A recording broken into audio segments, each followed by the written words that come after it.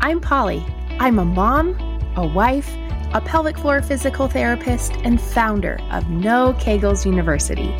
I have helped thousands of women stop leaking, enjoy intimacy, and feel proud of their bodies, even after having kids. After years of listening to women wonder why no one talks about leaking, how they should properly recover after having a baby, and that pleasurable intimacy is possible, I started to get real frustrated because I believe that no mom or woman should struggle when there are answers. It became my mission to shed light on the lack of postpartum care and the lack of discussion on issues that relate to women and their health, even if they can be uncomfortable sometimes. It also became my mission to change the conversation on women's health, the pelvic floor, and more. Here we go. Episode 20, Treatment Options for Endometriosis. A few weeks ago, I reached out to our physician because our family had just been feeling crummy for the past 3 months. We had all sorts of symptoms, and if one of us didn't have it, then another one of us did. And during the course of this conversation with him, he asked me a lot of questions, which is one of the reasons that I chose him as a physician, because I think he's very thorough and I really appreciate his approach. Besides the fact that he lets us decide and encourages us to decide what the best course of treatment or what our choices look like, and that he will support us in that. And during the line of questioning, after I told him the symptoms we were experiencing and my concerns, at one point he started asking questions that I was kind of annoyed about because I didn't feel like they had anything to do with what I was telling him. I almost felt like he wasn't hearing me. And when we got done, he started to tie it together with the story that I had told him and what he thought we were experiencing. And then he gave us a couple of treatment options. And the part of this story that I thought was, at least I was annoyed with, was he asked me, well, do you feel like your symptoms and your family's symptoms, do they follow the lunar cycle? And I thought, if you ask me what all of our signs are, I might hang up this phone. And it turns out we ended up having a parasite, and parasites, their life cycle followed the lunar cycle. Not that they're necessarily related, or at least to my understanding, but that was the part I got annoyed with, because I'm telling him about how we feel crummy, and I just didn't think that feeling crummy in the lunar cycle was related in my limited knowledge of the body, or at least our immune systems and such.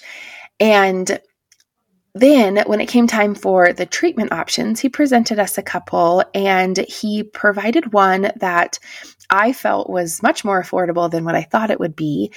And to be honest, part of that protocol felt a little outside my comfort zone, because getting my family to follow a protocol for 3 months, I felt like that might be a little overwhelming and something that I may or may not be able to do consistently 100% of the time. But I tell you that because I am really confident that, or at least at the time anyways, maybe now I can say I feel more confident because we've been doing this protocol for almost 2 weeks and we feel significantly better, and none of us have felt crummy since we started. But I bring up that part of, I didn't necessarily understand where he was going, but I gave him the opportunity to tie everything together in a bow and give us some treatment options. And even though one of them felt outside of our comfort zone a little bit, I also felt like it was totally doable. And that is kind of the premise that I want to set for today's episode, that I want you to have lots of information, and I want you to be encouraged to go research what it is that I might be sharing with you so that you know the best options. Because that was part of my story with this entire parasite and the protocol. I went and I did some of my own research because I wanted to make sure what he was saying didn't have a level of bias, but I wanted to make sure that what he suggested to us was going to work. And I made sure that I also looked at reputable sites, some that maybe were biased, but I looked at the other end of that spectrum of being biased. I looked at both sides of it.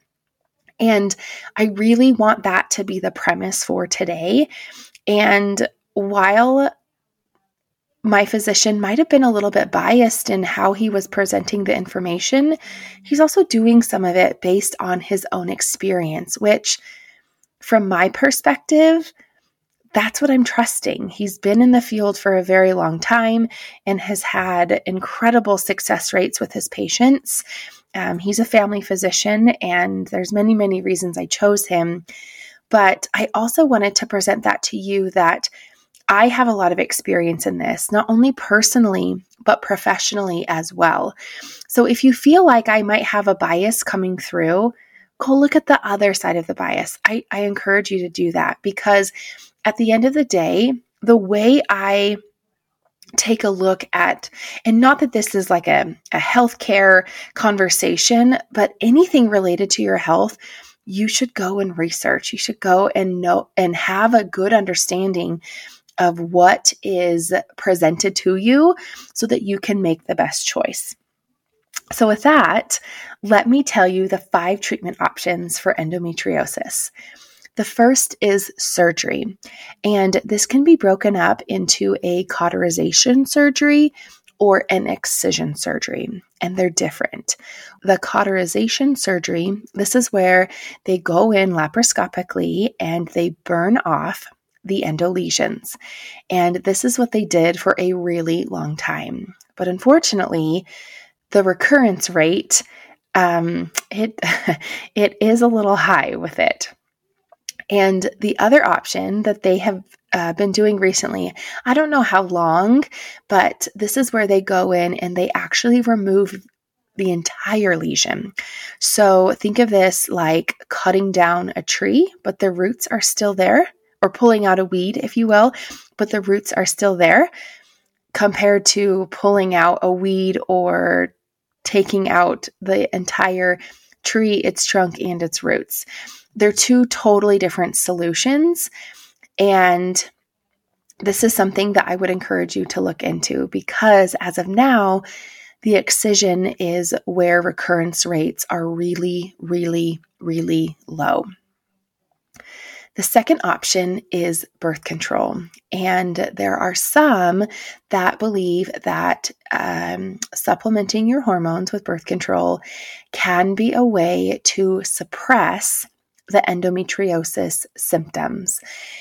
And this is one that a lot of research has really refuted. And in my professional experience, it's one that I haven't had that many patients have a lot of success with it, but it's one where, and I briefly mentioned this in the story in the beginning of this episode, that finances and something that I could do was part of my decision in agreeing to that protocol that my doctor suggested. And I do have some patients right now that are utilizing birth control because it's a way to manage some of their symptoms while they are saving up for surgery, or while they're trying to get into a different place in life, or their circumstances that might be preventing them from going forward with the surgery at the time. But my other sisterly advice that I would add here is please research the effects of birth control, and not just the increased blood pressure, increased risk of clots. Go deeper. There's a lot more research that, as I have discussed with friends and patients, that they are surprised to learn some of these effects. And I'm not intentionally trying to lead you on or make this sound suspenseful, but I really would encourage you to go dig a little bit deeper on this one. The third treatment option is pelvic floor physical therapy. And yes, I might be very biased on this, but where I have endometriosis myself, this is an area that I see that my pelvic floor doesn't always do what it should because of the effects of endometriosis. And I have many patients that come to see me for endometriosis and its related symptoms and limitations. And it is incredible to me to watch these patients start to increase their activity level, to increase their quality of life, as I'm able to help them with their bodies so that they can start performing in the way that they would prefer them to do. And in later episodes, I'll discuss this a little more at length, but stay tuned to the end for some more information on this that will be a free resource to you upcoming in this month of March.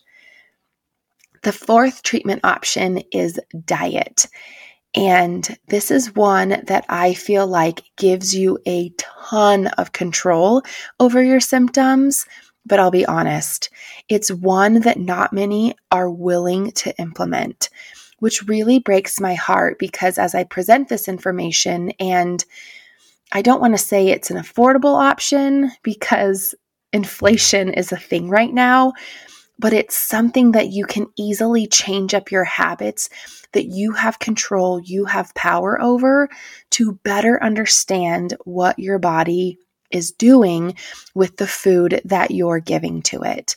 And I strongly believe, and this is coming from my background in dietetics, I have a bachelor's degree in it, and it's an area that I feel like is very neglected, especially as it relates to endometriosis, because personally, I have seen changes in my symptoms based on the nutrients that I give it or don't give it. And the patients of mine that are willing to go make changes here have also seen the benefits of it. And while I understand that food is also meant to be enjoyed, I also think that it is meant to be a drug, and it can be used as a drug for good or for bad. And the advice that I'll give you here is I think there's a lot of suggestions out there that you should follow a FODMAP diet or reduce your foods that are inflammatory to you. But what I would suggest for you to do is start taking a food journal and journaling your symptoms. And I think you'll notice that there is power in your patterns. And I think a lot of people will think, oh no, that's not it. But I'm here to tell you that I think it's different for everyone. My metabolism and the way in which I process food is different than the way your body does it. So I could list out all sorts of inflammatory foods, but I also think that it's easier if you can do it yourself. Not to say that the burden is on you, but I also think if I were to give you a list or you went and looked up a list of all the inflammatory foods, I think you would feel really deprived rather than journaling your food and seeing what might be inflammatory to you. And my limited knowledge on genetics and nutrition, because that is a heavy, heavy and deep and multifaceted topic. It's one where how your body reacts to food is going to be different. And I think it's a really powerful journey that would be in your best interest to take. And the fifth option is exercise. And before you stop this episode, let me clarify, because when I present some of these options to my patients or coaching clients, they straight panic and start listing off all the excuses, how they've tried exercising and it doesn't work. But let's go back a little bit, and maybe we don't call it exercise. Maybe we just call it movement of the body. And I want to rephrase that because I think the word exercise, we think that we need to go exercise or move our body vigorously for an hour and sweat and be out of breath and be exhausted. And if you're in the middle of an endo flare, that is the last thing on your list. But I know that you know that line from Legally Blonde where they say something to the effect of, well, exercise gives you endorphins. Happy people just don't kill people. And it's in reference to that exercise gives you endorphins, and endorphins make you happy, and happy people just don't kill people. And which I love that movie, by the way. It always makes me smile or laugh out loud. But the point of that is, if your body can have a few hits of endorphins from body movement that's pain-free, you will reap the benefits. Because think of the last time you were in an endo flare, and chances are you were probably laying in bed, laying in the bath, being very still. And your muscles are going to become, I always think of Play-Doh that's been left out for too many days. But I also want you to think about when you have more blood flow to an area, you have more nutrients, you have more oxygen moving there. And the beautiful thing about that is there's healing that happens. And with that healing, we also are thinking about your pelvic floor. We're thinking about your pelvic cavity, and we're thinking about your abdominal cavity. We want healing. We want the inflammation that tends to stick around with endo to be lessened, minimized, or even gone completely. And when you're in pain, if you have some positive hits of endorphins from movement that is pain-free, then as a result, you're going to feel a little bit better. It might take some of the edge of the pain and the discomfort off. And I could go on and on here to the benefits of body movement or exercise, but I also want to address probably the lingering question that you're probably thinking, okay, so what does this even look like if I'm just laying in bed and walking is too much?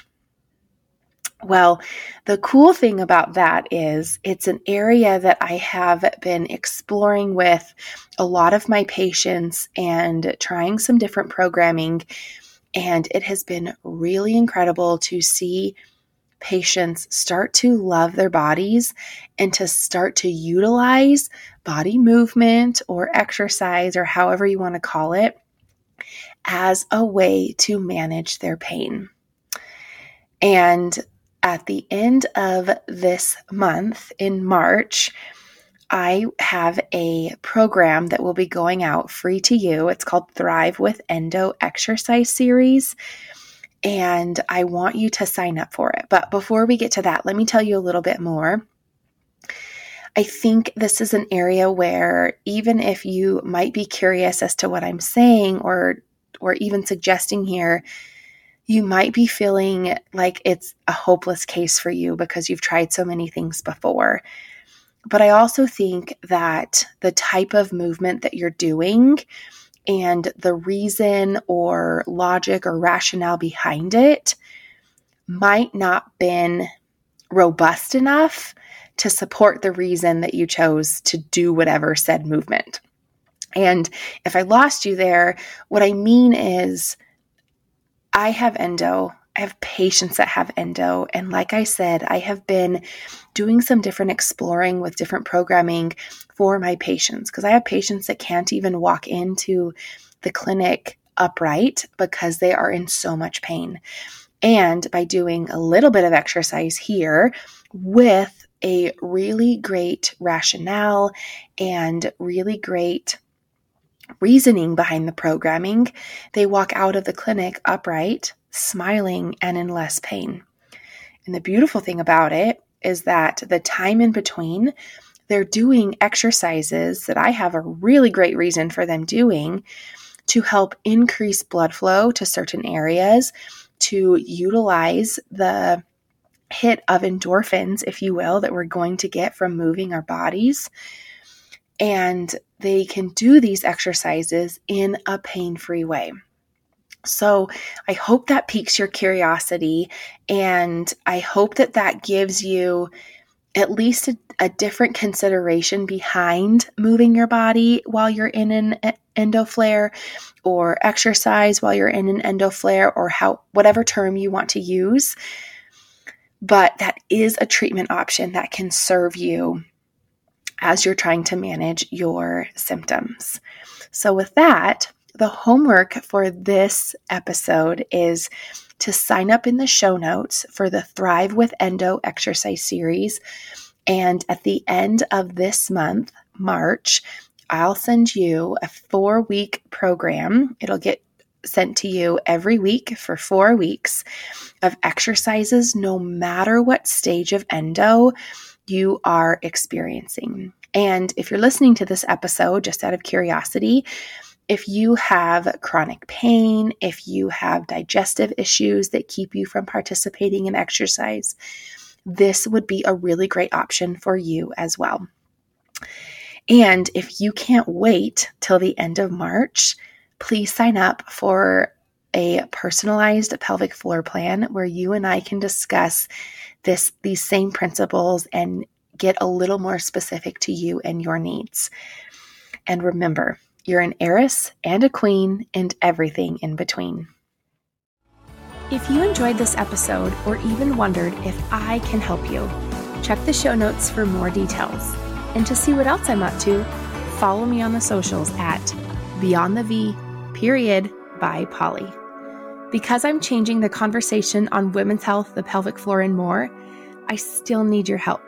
Please subscribe, leave a review, and share with a friend or two. See you next week.